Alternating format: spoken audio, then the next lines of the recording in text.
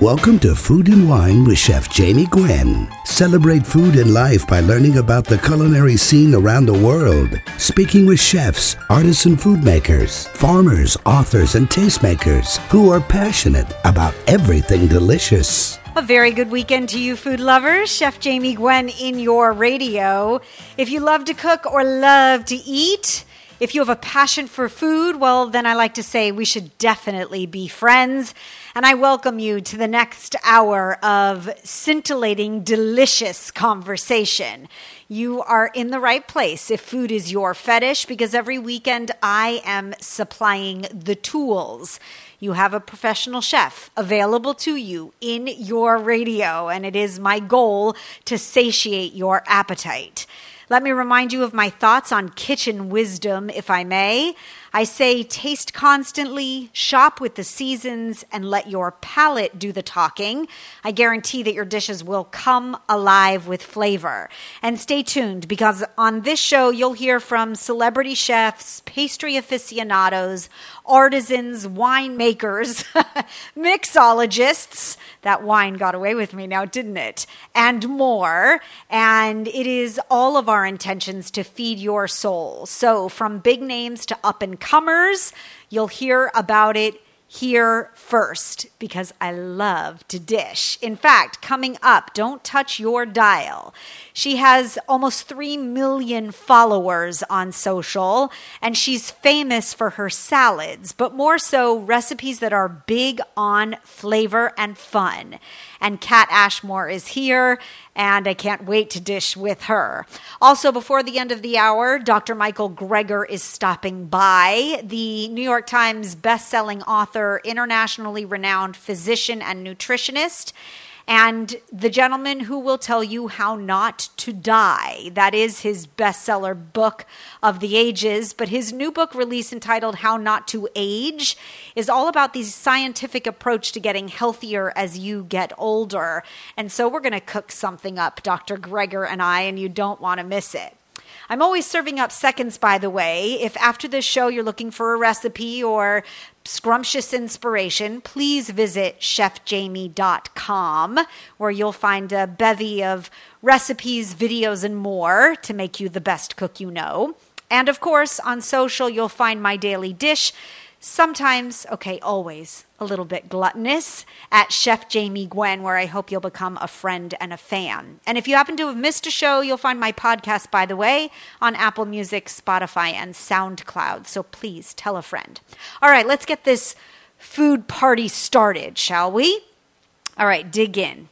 Because if you love food and hate food waste like I do, and I know hate is a strong word, but waste not, want not is the way I was raised, I have some brilliant ways to use up bread. Now, I don't know about you, but I end up with like multiple loaves. I have sandwich bread for my son.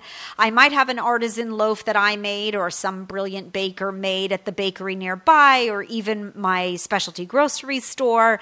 And I'll tell you, sometimes I'm just like overwhelming with bread.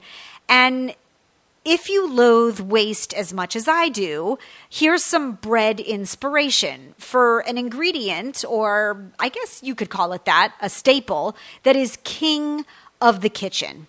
One loaf of bread, many genius ways to use it, especially if you're baking your own sourdough or beautiful baked brilliances that come out of a Dutch oven. You don't want to waste those. There is nothing that compares to a freshly baked, whether it's homemade or artisan-made loaf of bread, because that squishy loaf of pre-sliced bread, it pales in comparison, right?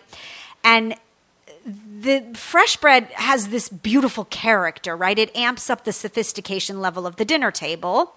But how do you make the best of the goodness? Because after a day or two, if you're lucky, the freshness begins to wane, right? And you get this sort of more stiff, less than desirable loaf.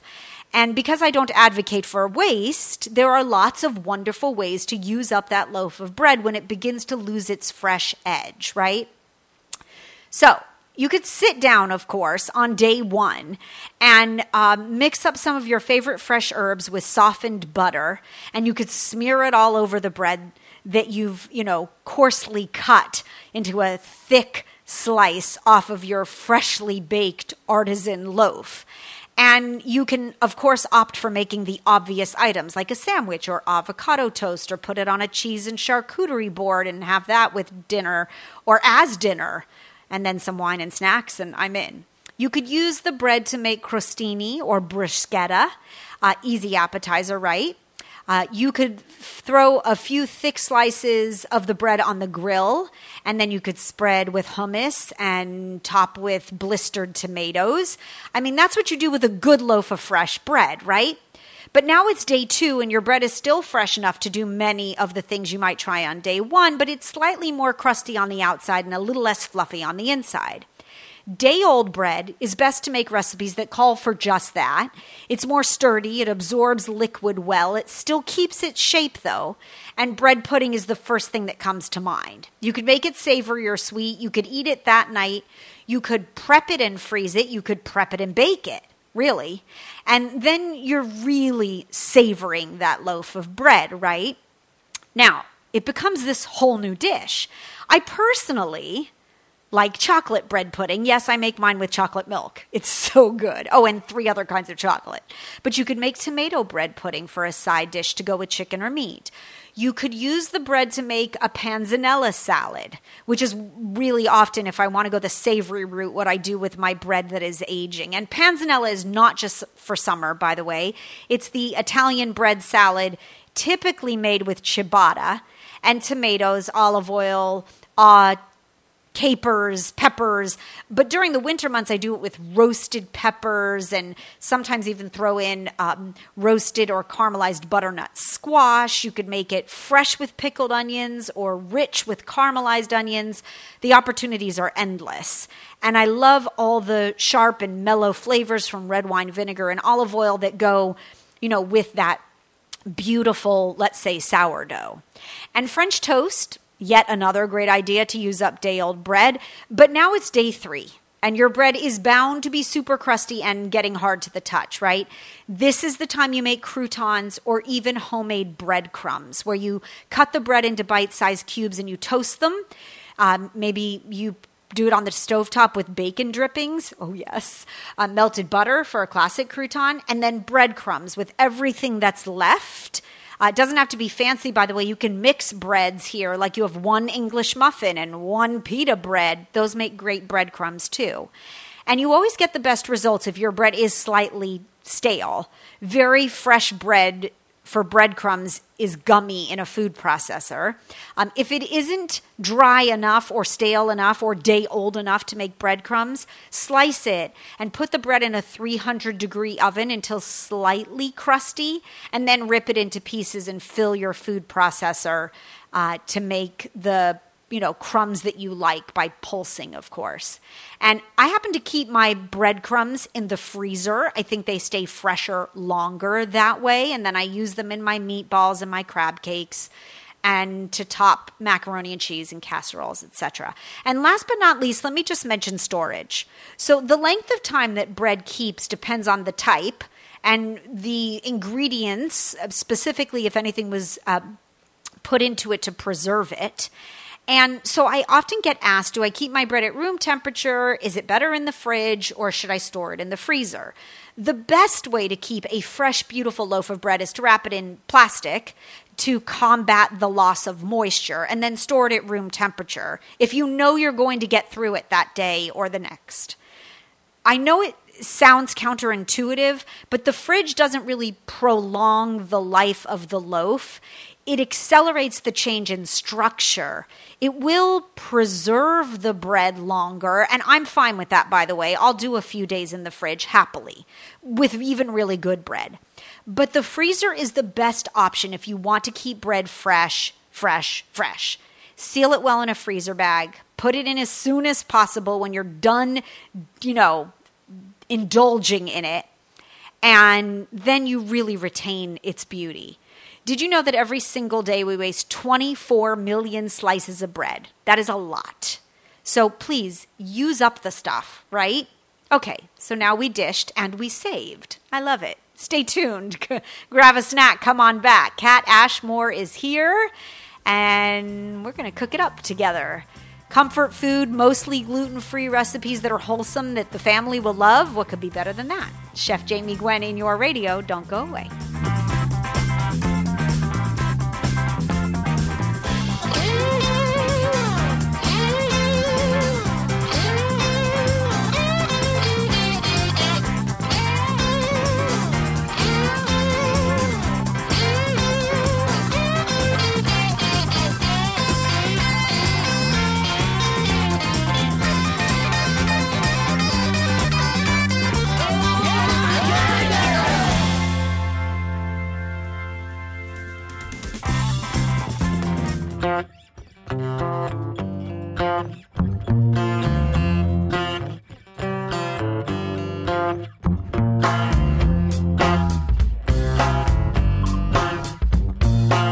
My goal is to satiate your appetite. Welcome back, Chef Jamie Gwen in your radio.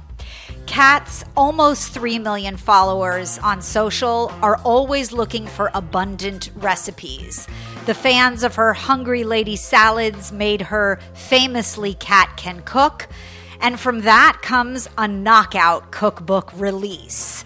Kat Ashmore is here, and the book, Big Bites, Wholesome, Comforting Recipes that are big on flavor, nourishment, and fun, is a #1 new release on Amazon, and it hasn't even released yet.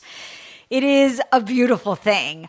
Her daily aspiration is to reimagine the concept of healthy food, to empower hungry readers everywhere to feed themselves and their loved ones well and have fun while they're doing it. And rather than focus on restrictions or deprivation, she asks, what can we add to our plates?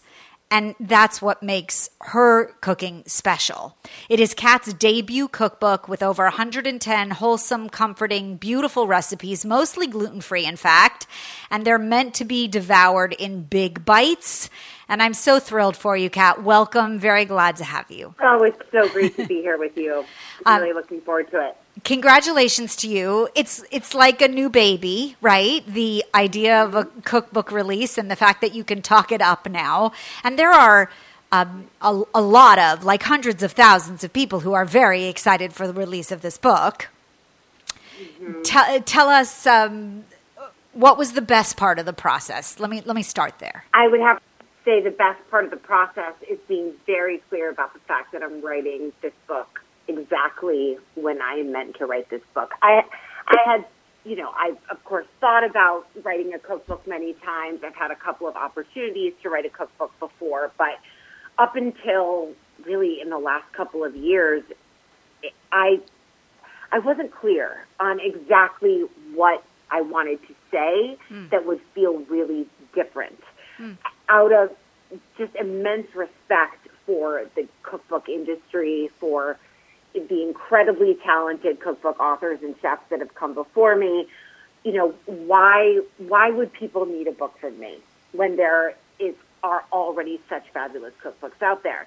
And so I think it really took everything that it took for me to get to a place where I became very clear about what it was specifically that I not only could say, but really felt like I needed to say. I think there's something beautifully authentic, and I don't mean to abuse the word, but I think there's something beautifully authentic about that. Like, talk about heart and soul, right? You could have pumped out a book, but this is true to your heart. And I think that's what your followers love about you, is they very much relate to the idea of getting dinner on the table is often hard. And if it is so hard, then we don't do it. And how do you bring back that inspiration, right? To gather everyone at the table and feel really good about what you put down. Yes. I mean, and let's be honest, especially as a mom, yes, dinner is sort of the Achilles heel. I mean, I cook for a living. I went to culinary school. There are a few things that I enjoy more than cooking, and there are still probably 1 to 2 nights a week where I'm kind of like, do I really need to feed them again? It feels like a lot, Yes. I kind of wish they would do some intermittent fasting and give me a little bit of a break. But that's not really recommended, apparently. So, no. It's my responsibility to get food on the table. And look, it's not always going to be joyous, but I really want to take away some of the stress and sort of that doom and gloom that it can feel staring down the dinner hour going, God, what do I have to give my kids, and what kind of a fight am I up against to try to get them to eat it? Oh my gosh! Oh, you've been to my house, and I don't think my almost 4-year-old is not yet intermittent fasting, but it's a fabulous idea, really. It's a great idea. I would be remiss if I didn't mention, yes, you have a culinary degree and time with Martha Stewart and an illustrious background, but it's really your connection to the people, I think, that has made you famous. It might also be your secret ingredient, frittata. And so what I did was I went page by page in the book, and I decided, let's plan a few days of food together from your book because I can't wait to cook from it. So I planned my own menu. I hope you don't mind. I love it. And like you, I love a frittata. So let's start at breakfast, please. What is the secret ingredient? This was fascinating to me. So the secret ingredient in the frittata is seltzer water or club soda. And what that's going to do is that's going to give you some aeration within the frittata. Smart. So it's just going to give you some volume. It's going to make it puff up a little bit more. Yeah, I love those little hacks, if you will. I feel like that word is a little bit exhausted at this point, but these little hacks and tips that I share are very much the way that I live. They aren't like little fads that I share and then I don't use anymore. It's all of these little secret things. Like, did you know that you could use seltzer and club soda to get some volume in a frittata? So smart. So it's just that thing that, makes it feel a bit special. And I think a frittata is a great way to use up little odds and ends and bits from the freezer and all kinds of things. I'm always looking at how we can eliminate food waste or at least greatly reduce it, and a frittata is a perfect way to do that. I agree with you. It's my way to use up the cheese drawer. Like that last little piece from the cheese board of the, cheddar, Parmesan, whatever it is. And I'm like, let's throw that in. And I love... It's got a home in a frittata. Yes, it does. And I love the idea of the bubbly water because there is a constant conversation about adding milk or cream to eggs. And while I love the mouthfeel and the texture, it does weigh them down. So don't expect anything lofty when you add dairy. So smart. All right, speaking of secret ingredients, seeing that you're the goddess of them, you make, this is breakfast tomorrow, by the way, because we covered breakfast today. Superfood blender pancakes a la Kat Ashmore. There's another secret ingredient. They're so good. They're so good. And I'm pretty sure that my husband didn't even know about the secret ingredient until I wrote the cookbook. And I'm like, hi, honey, you've been eating cauliflower rice in your pancakes this whole time. It's frozen cauliflower rice. So I add frozen cauliflower rice, and this really came out of the challenge that so many of us new moms have of how am I going to get vegetables into my children and still have everybody be talking to each other and have some sense of peace in the house. And, I would add frozen cauliflower rice to smoothies, for instance, to give them bulk and fiber and get some veggies in. And then it kind of occurred to me, why don't I just add it? It's a vegetable. If you can put shaved carrots and shaved zucchini into baked goods, and it's delicious and it adds moisture and provides structure and volume, you could certainly do it with frozen cauliflower rice. And it's something you can always have on hand so that you can whip them up on, it's our Saturday morning thing, Sunday morning thing. I will make them once a weekend, and I will always make a bit extra so that I can freeze them just with a bit of parchment paper, and then you just take them out, you throw them into the toaster oven on a busy morning. Hey, Kat, you're fun to dish with. Let's keep talking food, but if you would pause just a moment, we'll take a quick break. More with Kat Ashmore right after this. Chef Jamie Gwen in your radio.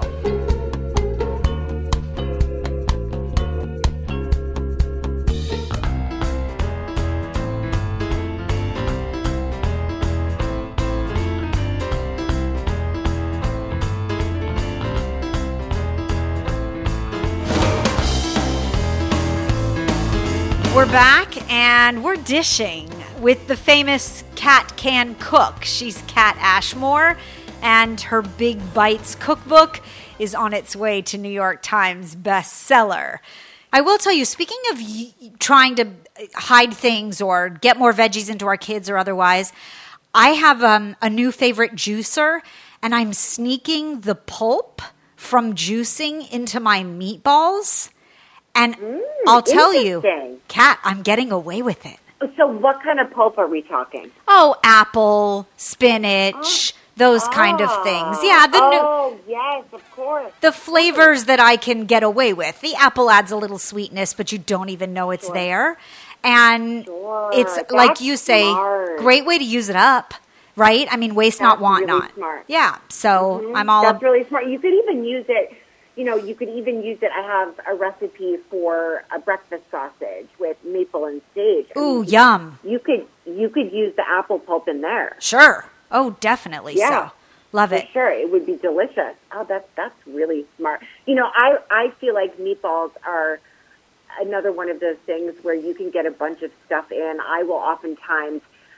I'll do some roasted mushrooms or some grated zucchini or whatever it is, lentils, and you could throw it in there as long as you've got some meat to balance it out. I think that that's really my approach as well, is that I don't try to completely make something into a different dish than it is. I like to honor the integrity of the dish, but how can we, how much sugar can we cut back on while still having it taste like what it is, and a really good version at that? I'm not going to ask you to use some wacko ingredient to replace all of the sugar. We're just going to see how far can we push it, and what can we impart as far as flavor to make up for some of that loss of the fat or the sugar or whatever it is that we're trying to reduce. And I love that because it maintains the level of integrity that you cook with, and I do as well, and that is, it's real food, right? I mean, we're not compromising. Yes. Yeah, love that. That's flavor is king is what I always say, and the trained chef in me just would not allow for me to bastardize some of these classic recipes completely. Of course, and I get that. Yeah. The roasted cauliflower salad with sesame date dressing. Oh my. Okay. On the menu for lunch, like today. I just made that one on the Tamron Hall show, and it's so good. And the dressing is one where you've got the sweetness from the dates. It's really nice and creamy and gets nice and whipped and emulsified in the blender. Love and that. The dressing is really delicious with a crispy chicken as well. If Ooh. you want to use it as it's like a dipping sauce for a crispy chicken. It's just a nice, one of my missions is to get people to be making their own salad dressing. I assume you probably make your own salad dressing. Oh, is that right? Of course, because I know better. Yeah. Yes, and I make a triple batch, and I keep it in a big mason jar so that I have, a week's worth of... I call it Bikini Ranch because I make my ranch with Greek yogurt as the base because it's I love that name. Skinnier. I can make an excuse to dip more veggies. But I don't make a single batch of dressing. I make a triple batch, as I'm sure you do too. And I think that's a wonderful life goal to get everyone making homemade dressing. That sesame date dressing would be beautiful on one of your big gorgeous salads. You're the salad queen. Yeah. Well, Hungry lady salads. It's certainly something that I want. I'm trying to get people not to be afraid of salad dressing and not to be afraid of having something that feels really rich and indulgent and looking at, you touched on, what are we adding to our plate? What are we adding to our bowl? We want a lot going on here. We're building flavor, and we want it to feel really satisfying and really exciting to make and exciting to eat. The amount of people that will message or comment and say things like, I'm so looking forward to my lunch tomorrow because they know that they have this salad in the fridge. I mean, that's the way I want to feel. Yes. Yeah, that's the way I want to feel too, with every meal, at every time I sit down. Seeing that you are the Hungry Lady Salad Queen, as I mentioned. I don't know if your chicken salad falls under that category, but I think it does. And I have a tremendous fondness for chicken salad. My mother must have made a lot of chicken salad, and similarly to you, with apples in it always. But the chicken salad with walnuts, apples, and tarragon, I could eat daily. Yeah. Same. And it's one of those things, I think, you want to have some recipes, and a lot of the recipes in this book are just that, where you are making something that everyone in the family hopefully is going to eat. I remember thinking to myself, I know that there are a lot of moms that are like a short order cook and are making 3 different kinds of meals every night. That is not me, and not from any moral high ground, but simply because I won't be mentally stable if I'm doing that. So how do I, I'm not making as much spicy food as I would probably like to, or as much Indian food as I would like to, because I do tend to make meals that I know everyone will eat. And chicken salad is one of those things that if I have it in the fridge, my kids will always have it for sandwiches. Yeah. My husband and I love it, and you are hard-pressed to have someone over for lunch that does not like chicken salad. And the tarragon and walnuts and apple is just a little bit of sophistication at a very low amount of effort. I agree with you. And if you dress it up and put it in a lovely leaf of, Bibb lettuce or radicchio and fancify it. Absolutely. Or on brioche buns. I did that for my son's birthday a couple of years ago. I mean, I had just these giant platters of chicken salad on brioche buns, and I mean, every single sandwich was gone. Everyone loves them. A testament to your chicken salad. But the most viral recipe to date of yours is, and I'm going to say it, not just a chicken cutlet. Tell everyone that doesn't know on the planet, which there are few, but about your almost famous crispy crackle chicken. Yeah, it's crispy crackle chicken. So it's basically, it's taking the idea, again, of something that everyone knows and loves, which is a really nicely cooked, crispy chicken cutlet. Every different nationality, every country has a version of a chicken cutlet, right? Whether it's chicken, schnitzel or whatever it is. And this is just a really good chicken cutlet. It's lighter because I don't use flour. That's one of the biggest differences between a typical chicken cutlet and mine. And really, not using the flour does 2 different things. Number one, it makes it lighter. Yes. So it's just crispier. It doesn't feel gummy. And number 2, the breading stays put. Because the flour, really, when you're adding flour to a chicken cutlet, I often find the breading will just kind of slide off in one piece when you cut into it. Yeah, and it gets gummy, too. It has no holding power. It has no holding power at all. And it's just a mess to make it. It just, for a lot of reasons, I'm often asking myself, similar to how they say, I think it was Coco Chanel that said, when you're putting together an outfit, take something off before you leave the house. Yes. I kind of do that with recipes where I say, Smart. how necessary is this step? Yeah. And then I'm going back and simplifying, does it really need to be done in 2 bowls? Let me see if I could do this in 1 bowl. Do we really need this extra step of the flour? Let me see if I can eliminate it. Smart. And it was better than it was before. I can't wait to try your method, so thank you. Oh, it's great. And it's just a great standard, lighter version of a chicken cutlet to have on hand. And if you have mastered that, you can take it in so many different directions. You can put it on a salad. You can make, buffalo chicken tenders. You can do chicken parmesan. It can go in a lot of different directions. Yeah. Well, you've done it, and beautifully. The recipes are all very approachable. They all make me want to make them, like page after page of the book. That's the success and the beauty of what you do. So kudos to you. You deserve all the accolades on this book. Already a new #1 new release, not even released yet, on Amazon. The book is entitled Big Bites, and it is from the much-loved social media queen who makes literally a little of everything, but her hungry lady salads made her famous. Kat Ashmore is the author.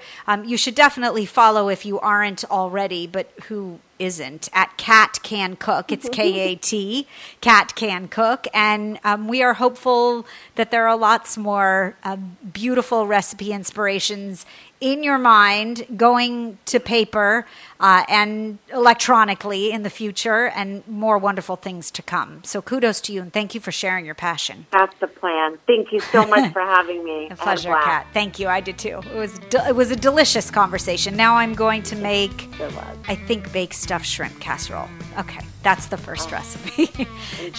Chef Jamie Gwen in your radio. Back after this.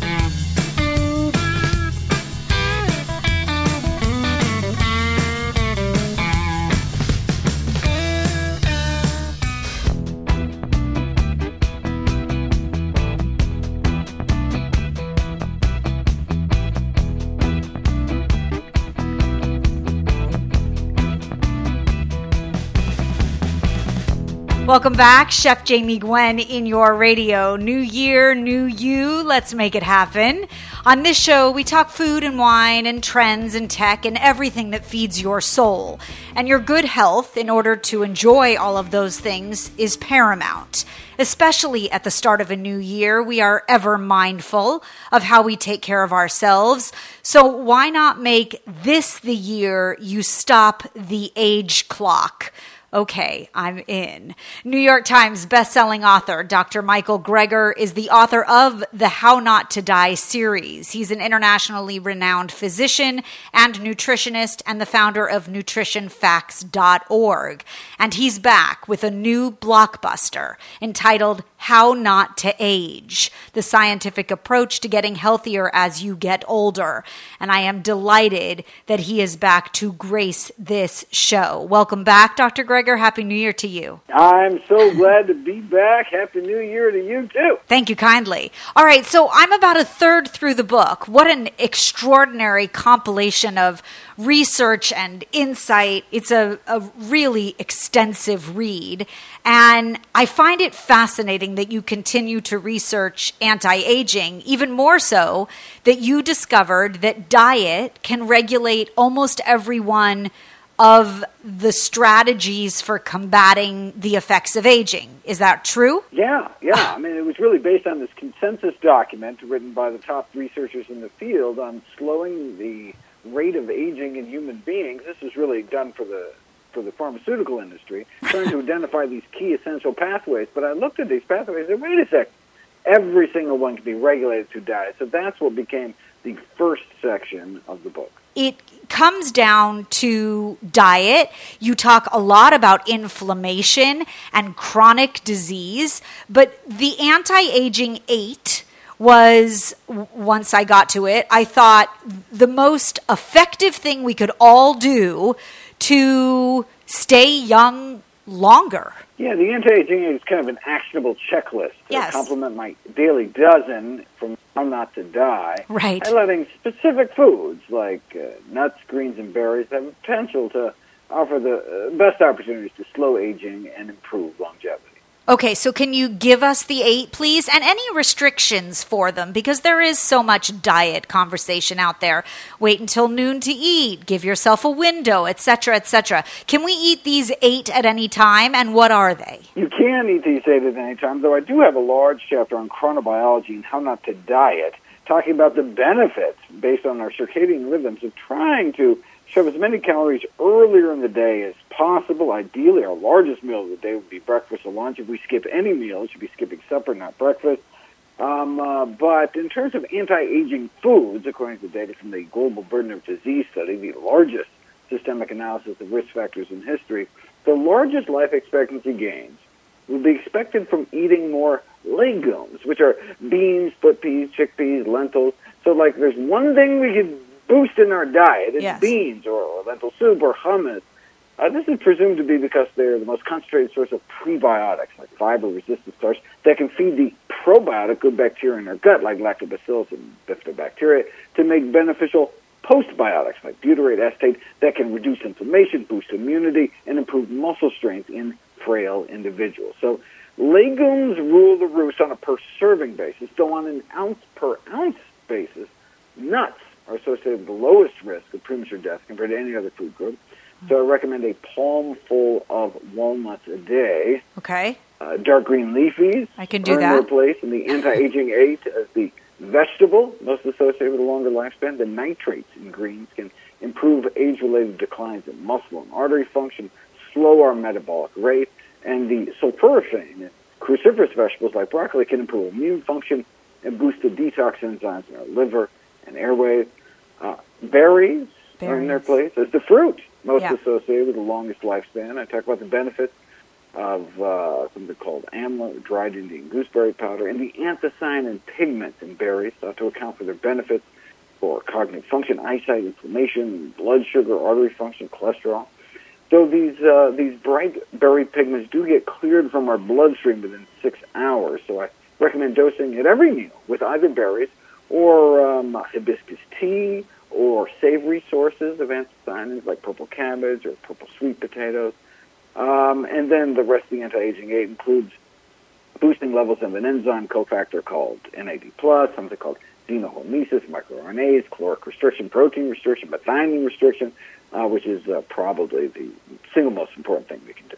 It is entitled How Not to Age from Dr. Michael Greger, New York Times bestselling author of How Not to Die and How Not to Diet. Both of those, good focus, right? A founding member and fellow of the American College of Lifestyle Medicine, entitled How Not to Age from Dr. Michael Greger.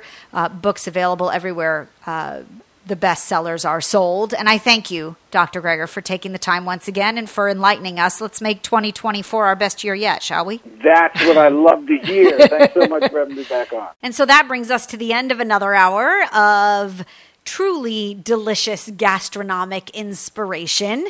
At least I hope you thought so. I very much am grateful to Kat Ashmore for her ingenious ideas and to Dr. Michael Greger for sharing with us health and wellness tips to live every day more deliciously, of course. And I will be here every weekend in your radio to comfort you with food and wine and cocktails, of course, but don't touch your dial just yet. Let me leave you with my last bite, my last ounce or tidbit of culinary conversation, as I call it, for the hour. This recipe is a 4-ingredient wonder. Do you know why it's a wonder? Because my child loves it. I happen to love it too. It's great for dinner tonight. It's delicious as a sandwich. It's perfect for leftovers. I don't know. There's multiple wonderful ways to eat it, but we can't seem to have any left over, really. I call it sticky chicken. It's a really quick meal to prepare. And again, the kiddos love it. You start with chicken thighs because they're the best. Ask any chef. Bone in, that's where the flavor is. And you combine soy sauce, sweet chili sauce, and crunchy peanut butter. You can sub in your favorite nut butter if peanut butter is not for you.